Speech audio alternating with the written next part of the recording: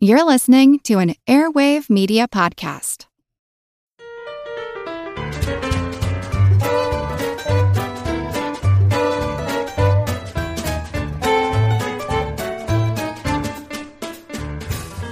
Hello, fellow factoid freaks and flapdoodle fans. Welcome to Good Job Brain, your weekly quiz show and offbeat trivia podcast. This is episode 56, and of course, I'm your humble host, Karen, and we are your placid platoon of pleasant people pleasing to present plenty of pleasurable podcasting. Whoa. That was submitted by a listener, Bethany. Thank you. Thank you. A free alliteration. I'm Colin. I'm Dana. And I'm Chris.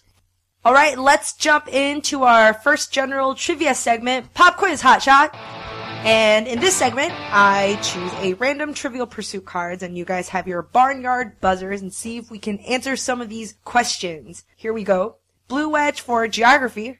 St. Basil's Cathedral, whose architect, according to legend, was blinded so he would never again create anything so beautiful, is in what city? Oh. I think this is in Russia. Do I have at least the country right? I can Yes. narrow. Okay, God, what city? Is it St. Petersburg? Moscow. Okay. I would have I bet you guessed. St. Peter's Cathedral is in St. Peter's. Just me. It's funny, actually, just quickly about the blinded architect. That story you can find attached to many famous structures throughout history. It's really hard to substantiate that it ever happened, but if you read enough about art history or archaeology, almost every famous building has, and the architect was blinded, so he could never reproduce Yeah. this work of art. Yeah. What a drama queen. The guy who built this Arby's was blinded because It was the best Arby's you could ever make.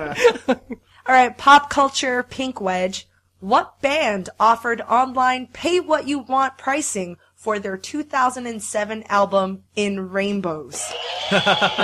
Dana. Radiohead? Correct. a Radiohead. smashing success for them, and really the thing that kicked off the idea of pay what Pay you what want. you want. Yeah. And I think that they felt vindicated. I think I remember reading that the average price settled around $9, Yeah. I think, out of all the donations, which Yes, they all felt the- was a fair price. So all yeah. the skeptics who said people are just going to pay a penny. Right. were- And there were. yeah. There were, but they were outweighed by other people paying like, I'll pay $200 because I love you guys so much. Yep. All right, yellow wedge. What civilization was sustained by farming on artificial islands called Chinampas?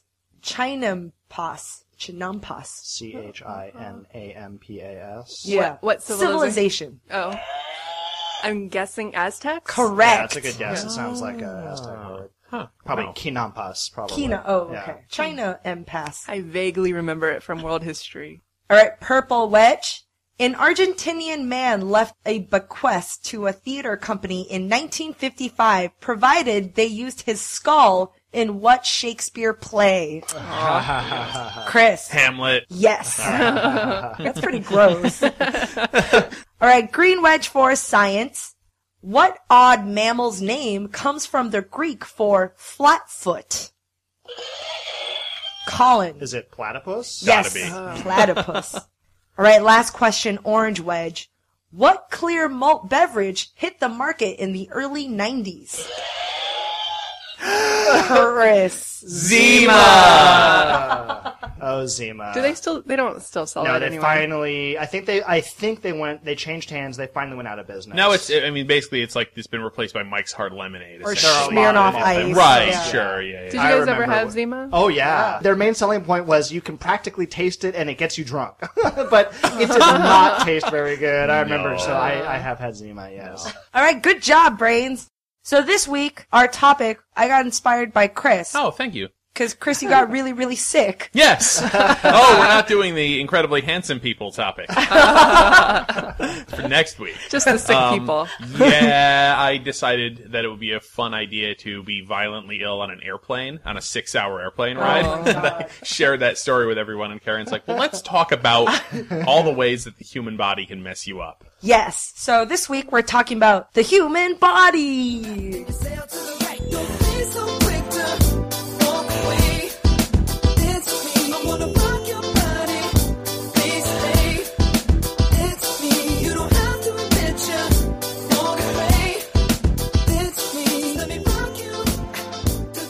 Well, I mean, since the show was inspired by horrible things my body did to me, I think I get the right to go first. And with a segment called help, help, help, I'm drowning. Oh. Positive. So let's say, Colin, let's say, for example, that you were at the beach. And the lifeguard at the beach said, "Hey, I gotta go run and get a drink. Can you just be the lifeguard for a few minutes here?" Now, besides the fact that this would be like the worst lifeguard ever, right? If you were to say yes and get up on the chair and just sort of as a layperson, you're looking out for danger essentially, and you're trying to identify somebody who is drowning. What do you think you'd be looking for? Well, based on my knowledge of Baywatch and TV, yes. I would assume somebody flailing their arms around wildly in the surf. Right. And they would be saying something like, "Help! Help! I'm drowning! Yes, Help! I'm drowning! Save me!" And waving their arms around and trying to grab at things and things of that nature. Right, exactly. And so, I mean, that's essentially, after watching Baywatch and literally any TV show or movie in which someone is drowning, that is what we think of when we're like, oh, I'm gonna watch out for drowning people. Then, you get the big comical red and white life buoy, right? And you throw it to them, and here, grab hold of this! And they grab hold of it and you tow them in with the rope, and you pull them back in. Thank God, Billy, you're okay. Yeah, oh, Billy, wow, I was really drowning out there. Right, yeah, and so then you save somebody from drowning and you get written up in the paper. As a matter of fact, if you are looking out for that, you will never ever see people who are actually drowning. This is why I was fired from my job as a lifeguard. Exactly, yes. It was not too long ago. It was really the 1970s when there was a lifeguard named Frank Pia who was basically this incredibly influential. You want to get it all out, Karen? Pia the pool. Yeah, right. Right. Yes. Sounds like. Oh yes. Excuse me. Let me go back and retcon. This segment is now called Pia in the pool. Yeah. Lifeguard named Frank Pia who identified basically what he calls the instinctive drowning response, and he actually filmed people who were drowning. Because people almost drown all the time. Like, all you really have to do is go down to a crowded beach and just, point a camera at a crowded beach, and you will start catching people on camera almost drowning. And so he would do this and film it and study drowning, and basically said, okay, no, there's such a thing as the instinctive drowning response. And so here's the good job brain segment that might actually save a life someday. All right. When a person is drowning, what this means is that they're out in the water, they're over their head, and their body is not able to maintain enough buoyancy, and basically they are unable to keep their mouth above the water level long enough to take in enough air. When you can't get enough air and you can't get your mouth above water, you are no longer in control of your actions, because all of the fun things that we do, waving our arms up in the air going, help, help, I'm drowning, that's all secondary to your body's central nervous system, like getting oxygen. Right. So as soon as you can't take in oxygen, your body shuts down all that, and it just starts working on a basic level of autonomic nervous system. That's the part of the brain that controls, your heart beating and sneezing and stuff like that, not something you think involuntary. about. So your arms, you will start flapping your arms like the wings of a bird laterally, but trying to push yourself above the water.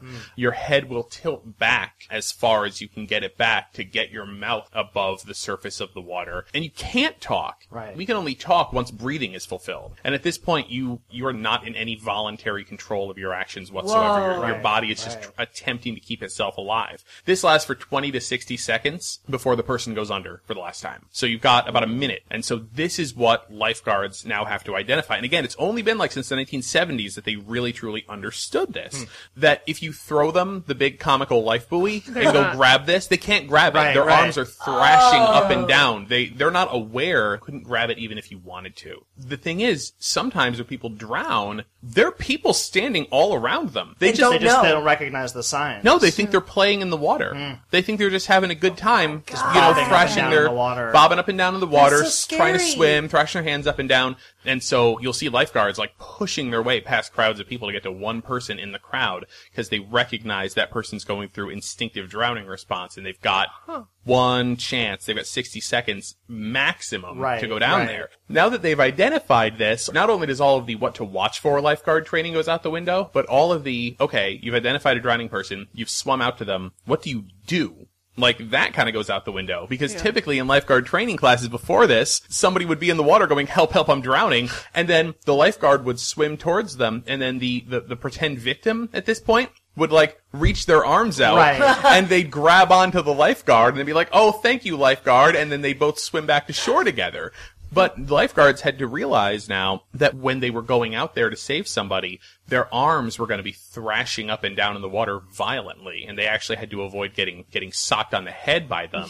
And Frank Pia developed what is called the Pia carry, which is just a very specific technique for like getting underneath somebody, supporting, because the first thing you have to do, you don't just grab a drowning person and start dragging them to shore. You have to get them up above the water line. So they're up above the water line and they can start breathing again. And so it's like a simultaneous like thing where you get under with your shoulders and your legs and everything, and you get them up and you start carrying them. I think of Dirty Dancing when like the guy lifts the girl horizontally. I don't think it's that. I'm pretty sure it's not like that. Well, it's probably not a terrible thought process. It's perpendicular. You make a T. I think it's that they kind of pull the person around from behind, as if you were grab somebody from behind to give them a hug, and you sort of swim backward. I think, and I might be wrong about that. Yeah, it's probably something to that extent, but you got to get them up and out of the water. That's scary and wonderful at the same time, because it's scary that your body would be like, no, I'm going to control this for you. You can't be trusted. Yeah, exactly. Yeah. But but then it does life. all of these things automatically for you that prolong your life or cause you to be able to be rescued or would cause you to be able to get out of that state.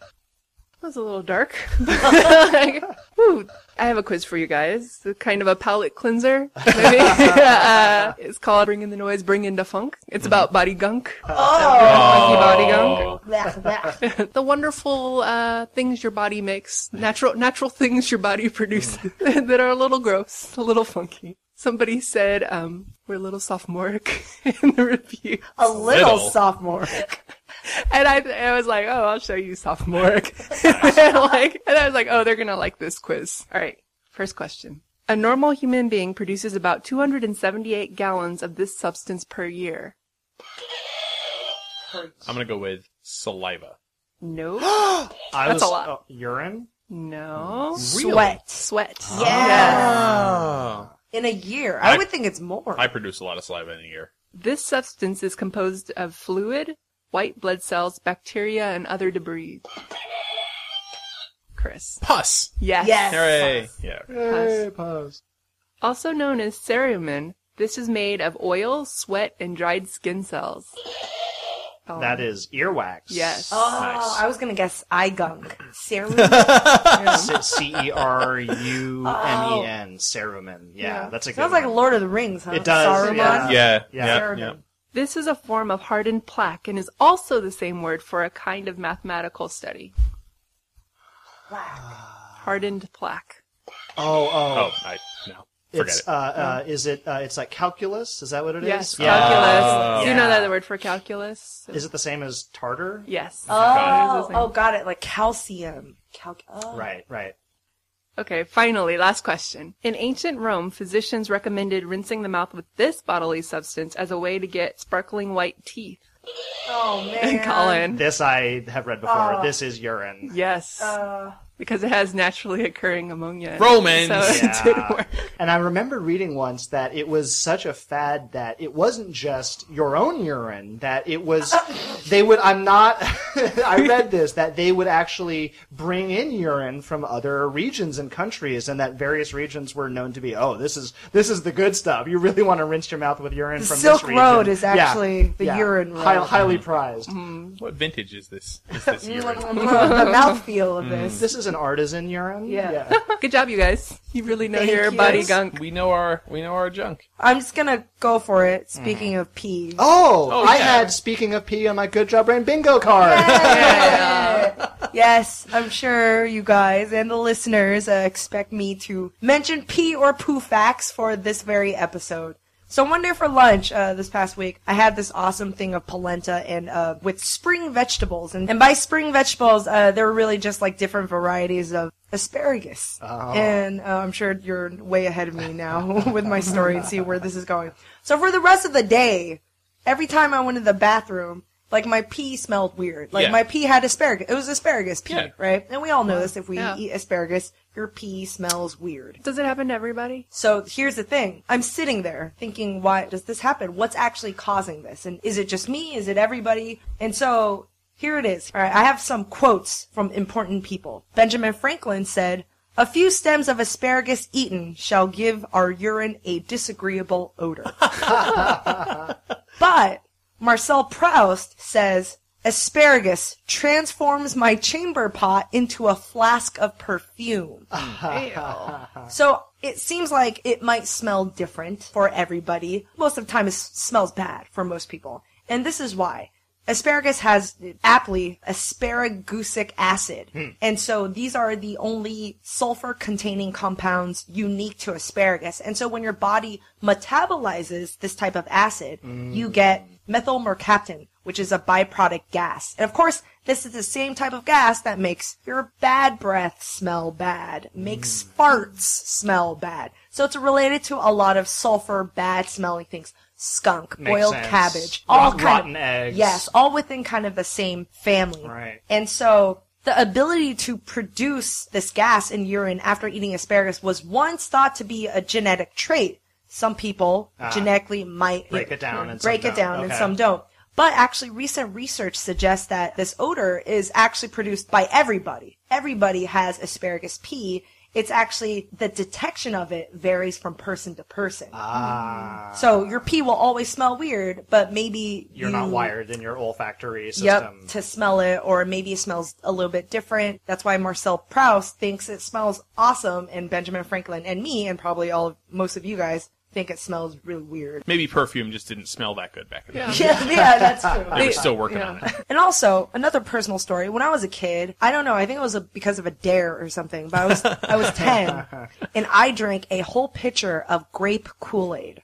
Okay. And then for the rest of the day, my pee was green. Not purple, it was super green. Sure. Well, because grape Kool-Aid is purple, but there is no such thing as purple, because it's really just a really deep blue, right? And yellow and blue make green, so yeah. That makes sense. The underlying theme, I guess, of this segment is just pee has stuff that you metabolize or can't metabolize. Right. It just You are comes what out of you the system. pee. You pee what you eat. Yeah, I actually learned recently. Oh, well, I guess it was a couple of years ago now, but I learned that beets turn my pee red, really, really red. I remember for that. a long time. No, because I did not know that, and Karen made a bunch of beets, like a bunch of roasted beets that were super, super like roasted and just so deep red and delicious that we ate a lot of them.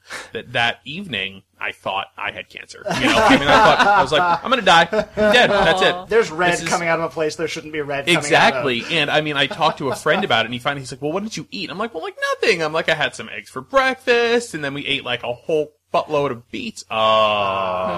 Yep. In addition to beets, blackberries and rhubarb also turn your pee red or pink.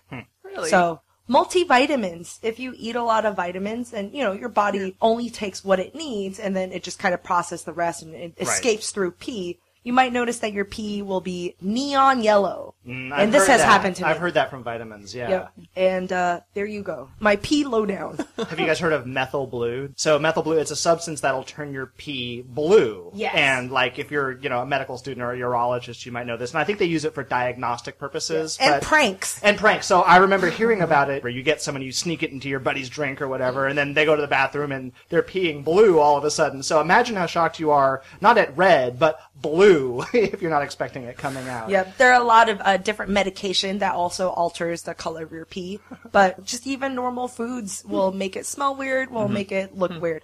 Well, we've talked a little bit about gunks that your body produces, and we've talked a little bit about expelling things from your body. So I'm going to combine the two and talk about sneezing. Oh, okay. An involuntary body response. Yes. That is often associated with some fluid of gunk of some sort. The technical scientific name for sneezing is sternutation. Sounds like a pregnancy thing, actually. Sternutating. Yeah. Don't open the door. He's in there sternutating. Yeah. The sternutating room. Why is he sternutating if it's about pregnancy? That's true.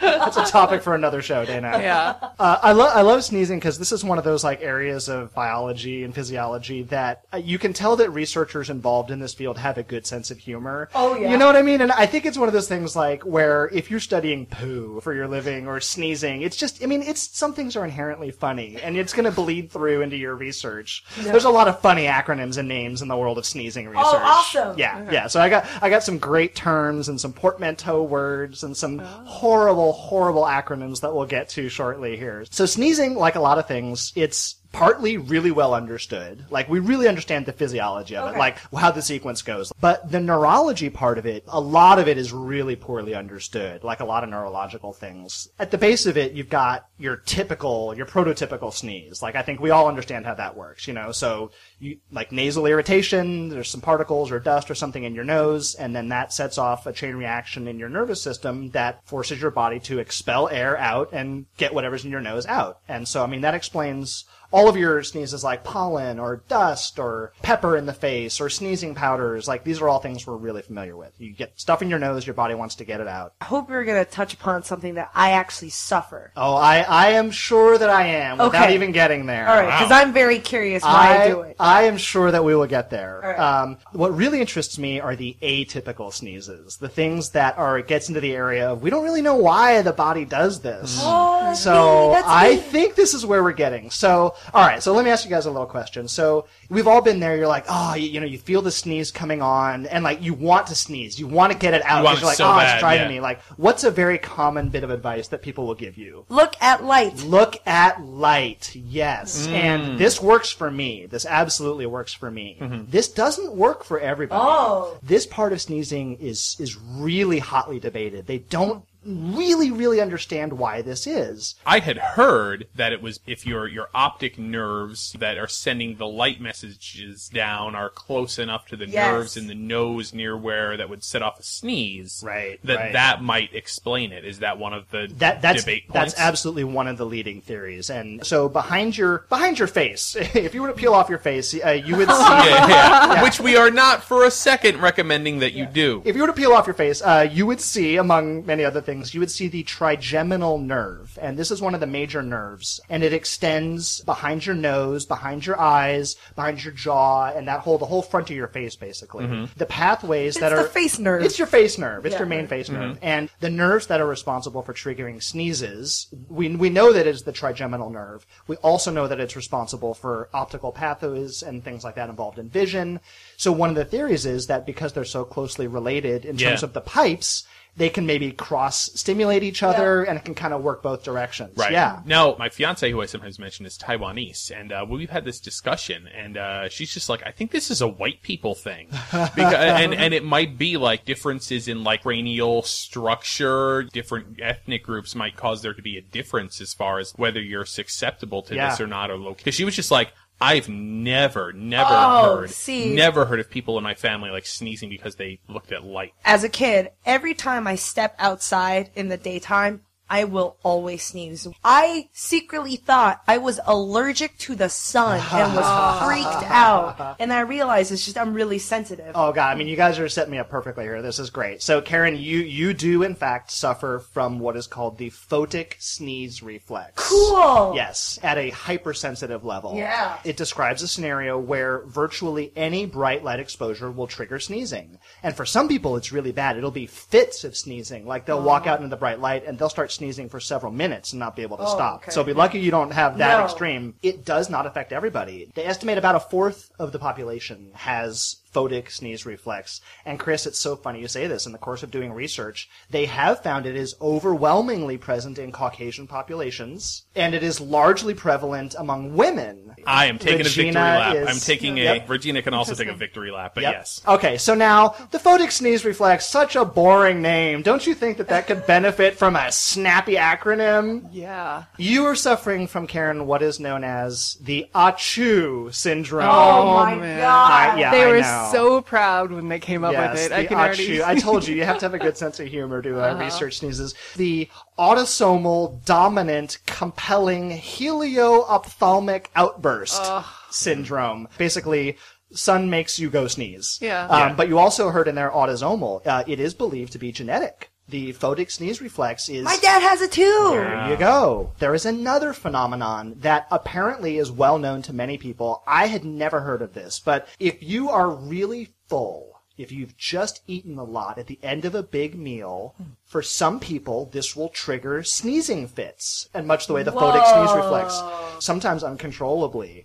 The name for this is Snatiation. Yeah. Portmanteau of Sneezing and satiation. That's Right. good. It gets worse. It gets worse. Not only is snatiation a portmanteau word, Man, these people are having it a is field also one of the worst acronyms I've ever heard in my life. Sneezing non-controllably at a time of indulgence of the appetite, a trait inherited and ordained to be named. Not bad. Tortured. Not bad. But done with tongue firmly in cheek. No, and then again, reading about this, a lot of people are like, oh my god, I thought I was the only one who did this, or oh my god, my dad does this, yeah. But there is ample room for research, young listeners, if you want to get into the field of sneezing study. And wordplay. It sounds like, they're down with some puns. Yeah, you better come prepared with your bad puns. Very quickly, just to wrap up, so we talked earlier about ways to trigger sneezes. What are some of the best ways that you guys have heard to stop a sneeze? Hold your eyes open, because you close your eyes when you sneeze. So if you keep your eyes open, I never. You'll make your eyes fall out. That is true. Thanks, Grandma. You gotta decide.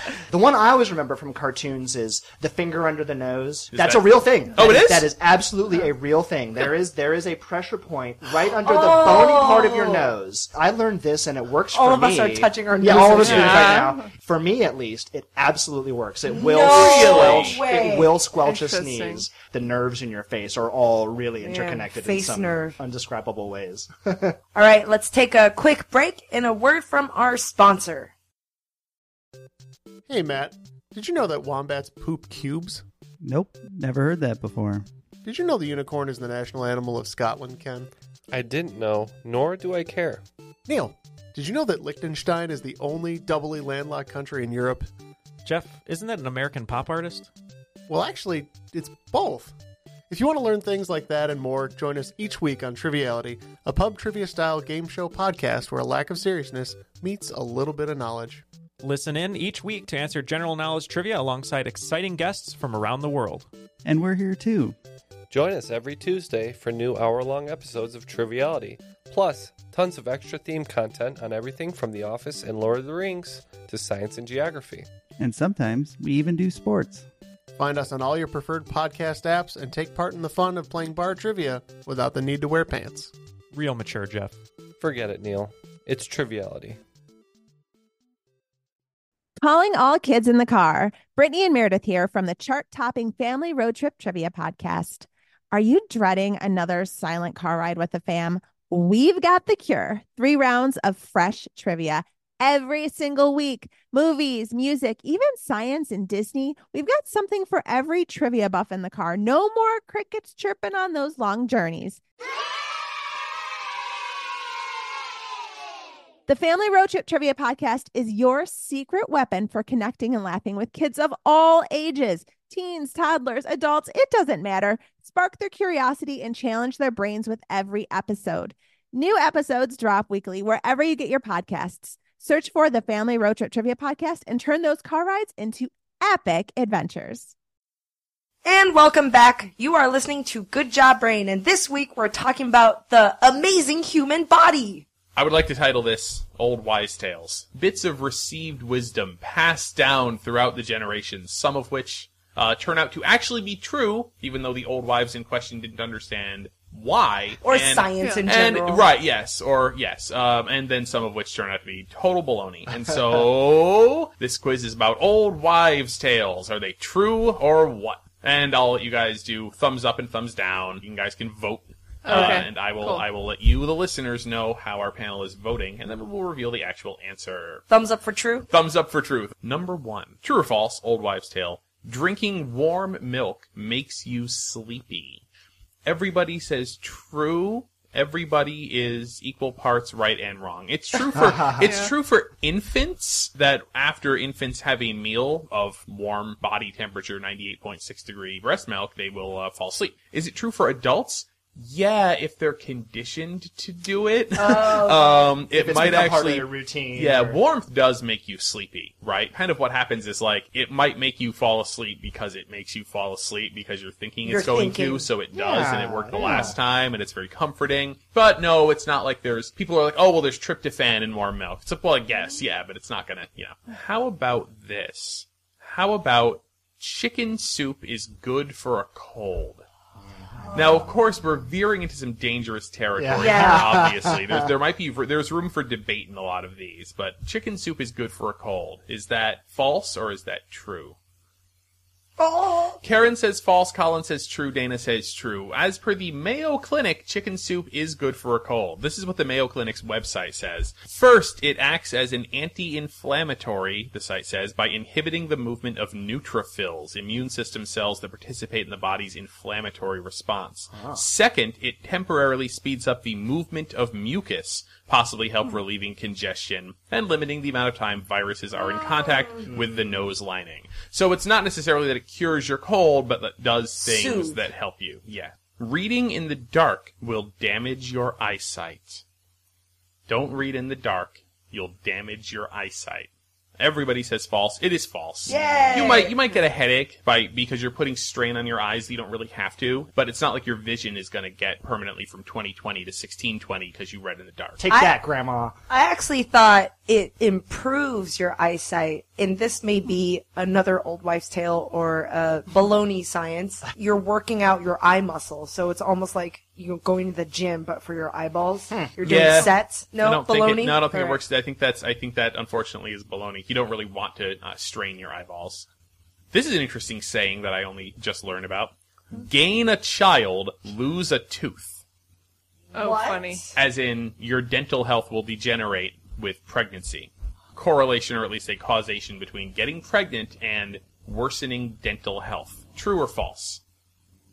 I'm gonna put an asterisk on my thumb. Yeah, I can see that being Everybody true says at one time. Everybody pops an asterisk on their thumb and says true. It is true. It's not at a 1-to-1 ratio, and not simply because you have a baby and a tooth falls out, etc. And here's what Delta Dental says on the subject: morning sickness when you're pregnant, because vomiting will erode your tooth enamel. You could also hormonal changes during pregnancy could give you dry mouth, and having less saliva in your mouth will increase the risk of cavities. And of course, when you're pregnant, you have an increased desire, says Delta Dental, for sugary and starchy foods. And I had this whole theory of maybe the mother's body diverts nutrients or resources to the baby, and then the calcium deficiency. That's what The baby eats your tooth. Yeah. That was, I think, the made-up reason for a while. It's all going to the baby, and there's less for herself whatever. But no, it's all these things. That's the vomit. That makes a lot more sense. And stress is bad for your teeth, too. Stress is bad for your gums. Of course, yeah. So if you're pregnant, you're watching a lot of things when you're pregnant, watch out for your teeth. Yeah. You should eat bread crust because that's where all the good stuff is. Dana says false, Colin says false, Karen says false. It's actually true. Really?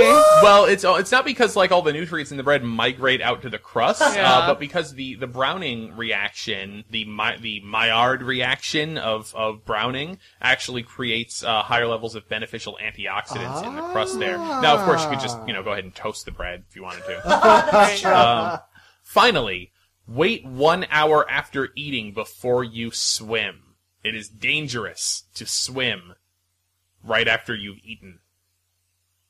Karen says true. I'll say say no. false. No, it's false. Now, okay. So digestion does require oxygen, like everything else your body does. And so, are you competing a little bit? Sure. Now, Karen, you would not go to In-N-Out and eat 5 burgers before running a marathon. No. Right? No. I'll do it after. You're going to get a cramp. Yeah. You're going to feel bad. You're going to feel bloated. That's a great reason to not eat a huge meal and then go and then, athletically swim around. But there's nothing special about swimming versus jogging or push-ups or any other exercise. Okay. Right. You don't load up on heavy food. I thought it was more don't eat a sandwich and then get in the pool and throw up and then ruin the pool for everybody. And again, because it is embarrassing for me. I have to clean it up. Right. And again, you hear about tons and tons and tons of cases where children drown, and it's one of the biggest killers of children is it's drowning. But you never hear a story about little Jimmy Johnson ate a sandwich and then went in the pool. Only waited 49 minutes. Yep. Now it's up to our generation to set these facts straight. Right. That's true. All right. Well, I didn't think we could have a body show without a discussion of funky names for various body parts. So many of the words are just strange words in and of themselves. But for very plain things, I would imagine. So we're gonna talk about a mix of things here. So most of these are gonna be the technical name for common things. Okay. Some of these are gonna be things I didn't know that had a name. You guys know what the name for the little thing that hangs down in the back of your throat is? Chris, I think, buzzed in. The uvula. It is the uvula. And I remember on the playground, like, oh, I can see your uvula. That sounds dirty. Right. So many of these are going to sound dirty. Why does that sound dirty? The uvula. Oh, like vulva. Because it sounds like vulva. Yeah. Okay. Uvula, of course, I didn't realize this. It makes so much sense. It comes from Latin. It means little grape. Yeah. It's your mouth grape. Shut your mouth, grape. Shut your mouth, grape. If I asked you guys to find a lunula on your body, where would you look? Lunula. So like moon. Like your Latin, yep, you guys. It's Latin for little moon. Little moon. I'll give you a hint. Okay, whoa. Karen's going to take a stab at it. Is it the thing in your fingernails? Yes, that is what it is. Yes. That's great. Your lunula is the little lighter sort of half crescent shape at the base of your finger. Why is it a different color? It's a different color because it's actually a slightly different consistency of your skin. That's where it grows from. That's essentially where it grows from. Yeah, like if you get that part damaged, it'll damage your nail really forever. Yeah, yeah. All right, guys, we have to talk about your axilla. Chris, right off the bat. This is your armpit. It is. Your armpit is your axilla. Yeah. How do you spell it? A-X-I-L-L-A. L-L-A. Yeah. Right. They have axillary thermometers that go in your armpit. Beautiful. Is that why Axe body spray is called Axe? No, I don't. I would not give them enough. I would not give them that much credit. Maybe. So I think when I was in maybe like 7th or 8th grade, I had a biology teacher and asked the class with the preface, nothing dirty. What's your favorite part of your body? So I picked for my favorite part of my body, this part right under your nose. Yes. So I'm touching the little grooved ridge right below my nose. Do you guys know what this word is? I've heard it before. This is a fantastic word. It's, Dana. The frenulum? You're so close. It is the philtrum. Philtrum. P-H-I-L-T-R-U-M. What does it do? The prevailing theory is that in a lot of mammals that need to have a wet nose pad, it functions to keep it moist, so it moves moisture between your nose and your mouth. But it's for animals where like they really need to rely on their sense of smell. So the theory is like, as humans, we don't really use our sense of smell that much. So for us, the philtrum probably does nothing. But for dogs, they'll have a little ridge down their nose, and it has that kind of capillary action. It keeps their nose wet. Dana, so when we were talking about the philtrum, you said frenulum was the first thing that came to mind. That sounds familiar. It's in the head region. The frenulum is it the butt cleft in your chin? No. Oh, that's a good one. Oh, thanks. The frenulum is the little flap of skin that connects your tongue on the inside of your Yes! mouth. Oh, yeah! Yeah. Frenulum. All right, well, and I'll just close out here. I will say I was going to wrap up with cerumen, Dana, but you beat me to the punch. My only bit to add with cerumen is nothing has made me quite so queasy as the Wikipedia page for cerumen, which has 2 just gross Q-tips with earwax globbed all over them. And I just had to close the page. You're not supposed to do that, by the way. You're not supposed to put that true. in your earwax. That's true. Because it's good to for leave you. that stuff in there, yeah. Yeah. Don't put Q-tips in your belly button. Have you done it before? 4 We're out of talking 5. about that. I've done it, and it feels so weird. You should not put Q-tips in your belly button. It makes me really? Yes, it does. It makes me want to go pee. Yeah. 90% of people have an innie, and occasionally you get an outie. I have an innie. I have an innie. I have an innie. You're I have an innie. We're all innies. Where, like, if you put your finger in there. Put your shirts down, people. No one said that on Yeah, this. everybody's bellies Oh my came God. out. I wanted to make sure it was still there. Oh, holy cow. Thank goodness this section isn't about the butthole. Or December of last year, they figured out that everybody has a different ecology of bacteria in their belly buttons. What? It's almost like fingerprints. They're so different. Whoa. University of North Carolina, they did the belly button biodiversity project. They had 60 volunteers give belly button samples, and they found 2,368 bacterial species in those belly buttons. 1,458 of them maybe are new to science. Like they never Wow. The last 2 horizons for biodiversity are rainforests and belly buttons. Yeah, your belly button is just like a rainforest. Because they had no idea that you should look for things there. There were amazing things in there. Like this one science writer, there was a bacteria in his belly button that they'd only ever previously found in Japanese soil. He's never been to Japan. And it's in his belly button. My word. There was somebody else who had bacteria in their belly button that they've only ever found in ice caps and thermal vents.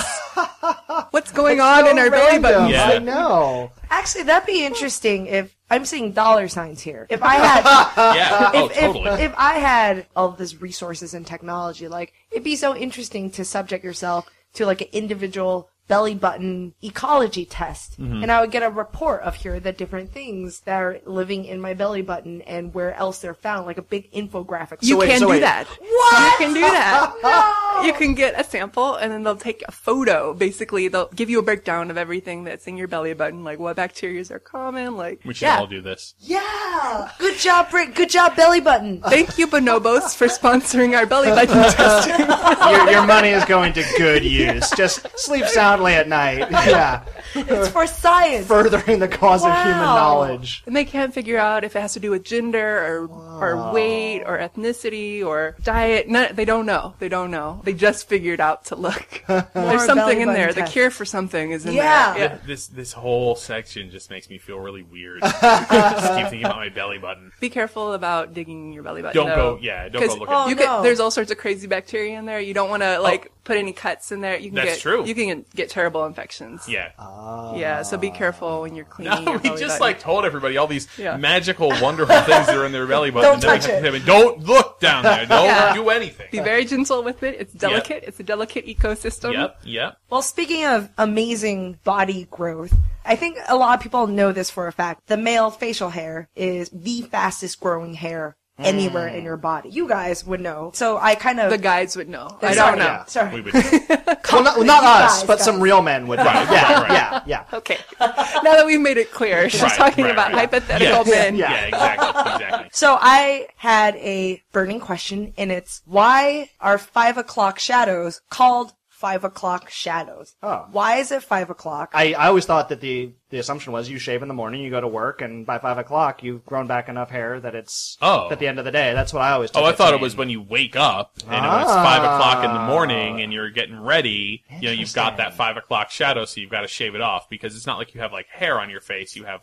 stubble. Well, I was just always like the 5 o'clock is like the 5 o'clock and it's 5 o'clock somewhere. Time to go drink. It's like end of the day 5 o'clock. I thought it was beginning of the day 5 o'clock. Interesting. All right, Karen, tell us what it is. Karen. Well, so yeah, why 5 o'clock? Why isn't it 4? Why isn't it 6? Why 5? Sure. It doesn't rhyme with anything. And it could be 9 to 5 job. Mm-hmm. So here, this is why it's 5 o'clock specifically. I'm going to throw this in there, by the way. At some point in this, it's going to be revealed that it came from somebody's advertising campaign. I was thinking of Mad Men, or Burma Shave. Wait, or something. you guys are stealing all my material. Oh! Sorry. The number one lesson, Karen, you should know is don't let us speculate. Yeah. Okay, go on. Well, the saying 5 o'clock is important because in 19th century, upper crust British people, there is an English habit of taking tea at that time at 5 o'clock. So we have 5 o'clock tea. And it could be, a social thing. It could be something you do at home. And so the teas became popular with middle classes and eventually trickled from the UK across the Atlantic to USA. And this late afternoon tea time / meal were renamed 5 o'clock dinners. So there is some sort of tradition, and that's where you meet people, or your family, or your friends. In the 1930s, the 5 o'clock shadow, the term was first officially coined in advertising by the Gem Razor Blade Company. Good job, Brain has made me so cynical that I now like anything that is a commonly used phrase. Exactly. Yep. So the Gem Razor Blade Company wanted to convince dudes that they needed to use their product. Right. So the company created a campaign that basically shamed men and convinced men that they suffered from, quote, ugly afternoon beard growth. Right. So it is 5 p.m. So it's like you shave in the morning, but your razor sucks. Yeah, if you had a gem razor, it would shave close enough that... Sure. Exactly. So come 5 o'clock, you show up in public to your tea with your friends or with your family, and people will be like, oh, you don't want to show up in some stubble. You better use the gem razor blade. Inventing a problem where none existed. Exactly. Right. Yeah, and really, I mean, like we talked about Listerine before, really creating a problem, really hyping up the horror of and unsightliness of having even a little bit of stubble, even though maybe you don't even have it, but the campaigns made you think, oh, maybe I do suffer this problem. Right. I would have wagered that it was a totally authentic kind of folk saying. I'd like to throw this out there on that note. I attempted to research this, but couldn't do it to my satisfaction, and so I put it to you guys and to the Good Job Brain listeners. If you can find me a good definitive answer on this. I was reading an article, and someone said within the story, like, maybe they'll get a second chance to make a first impression.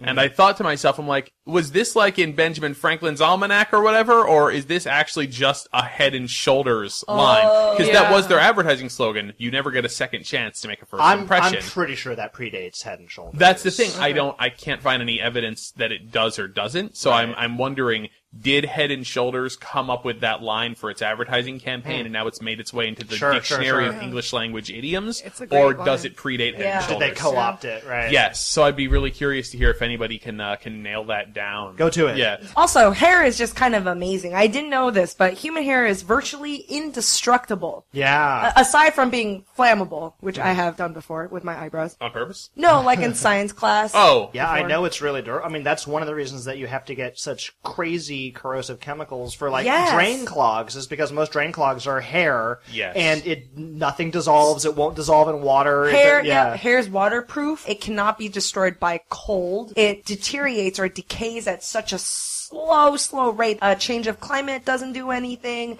Natural forces doesn't do anything. It's resistant to so many types of acids and corrosive chemicals. So appreciate the characteristics of hair the next time you see a ball of hair in your shower, I guess. You're like, wow, that stuff came from me and it's super strong.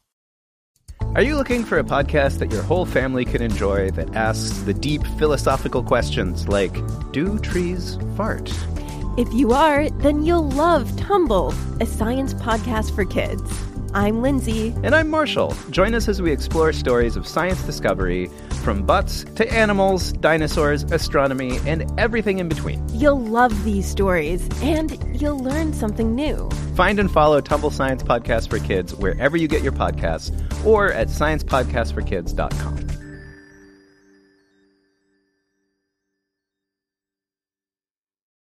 So we covered a lot of gross things. That was pretty good. We went from head to toe. I would have to say, for a show about the human body, it could have been far grosser, given it wasn't that given gross. Who we are. We were pretty restrained. Yeah, we were. I have a final quiz, and this is kind of a piggyback from our last episode.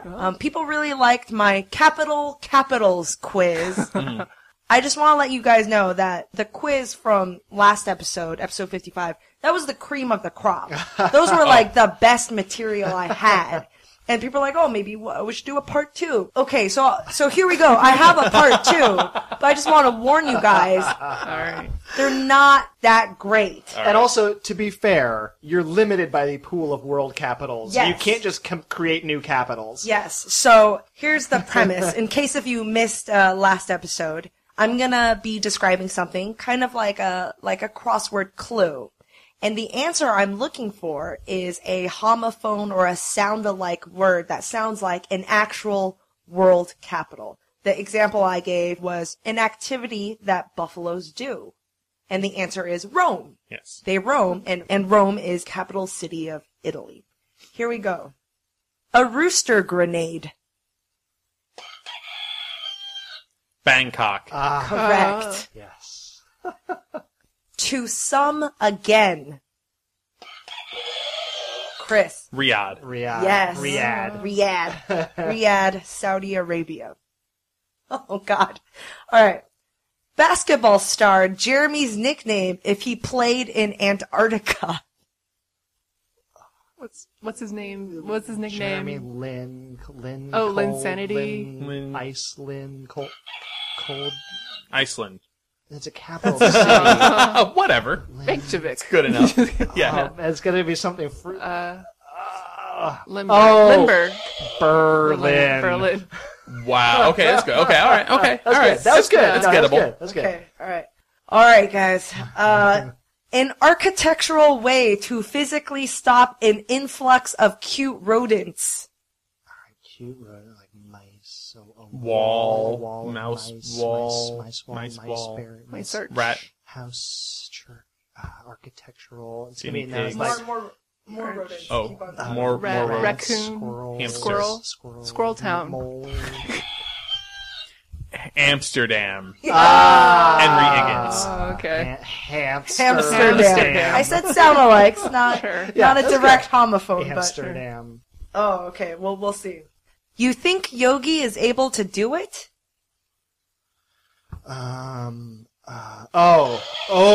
Is this Canberra? Yes. Wow. All right.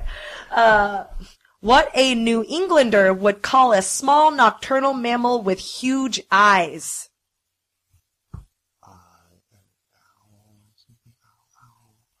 Nocturnal mammal. Nocturnal mammal.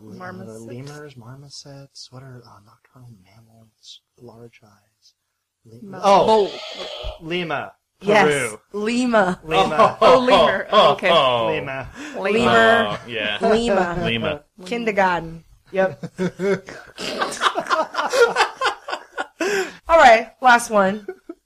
Not very strong, but we'll see. This is better than last time. I think they're all strong. They're all good. Silly. They're all good. Fuzzy plant bovine.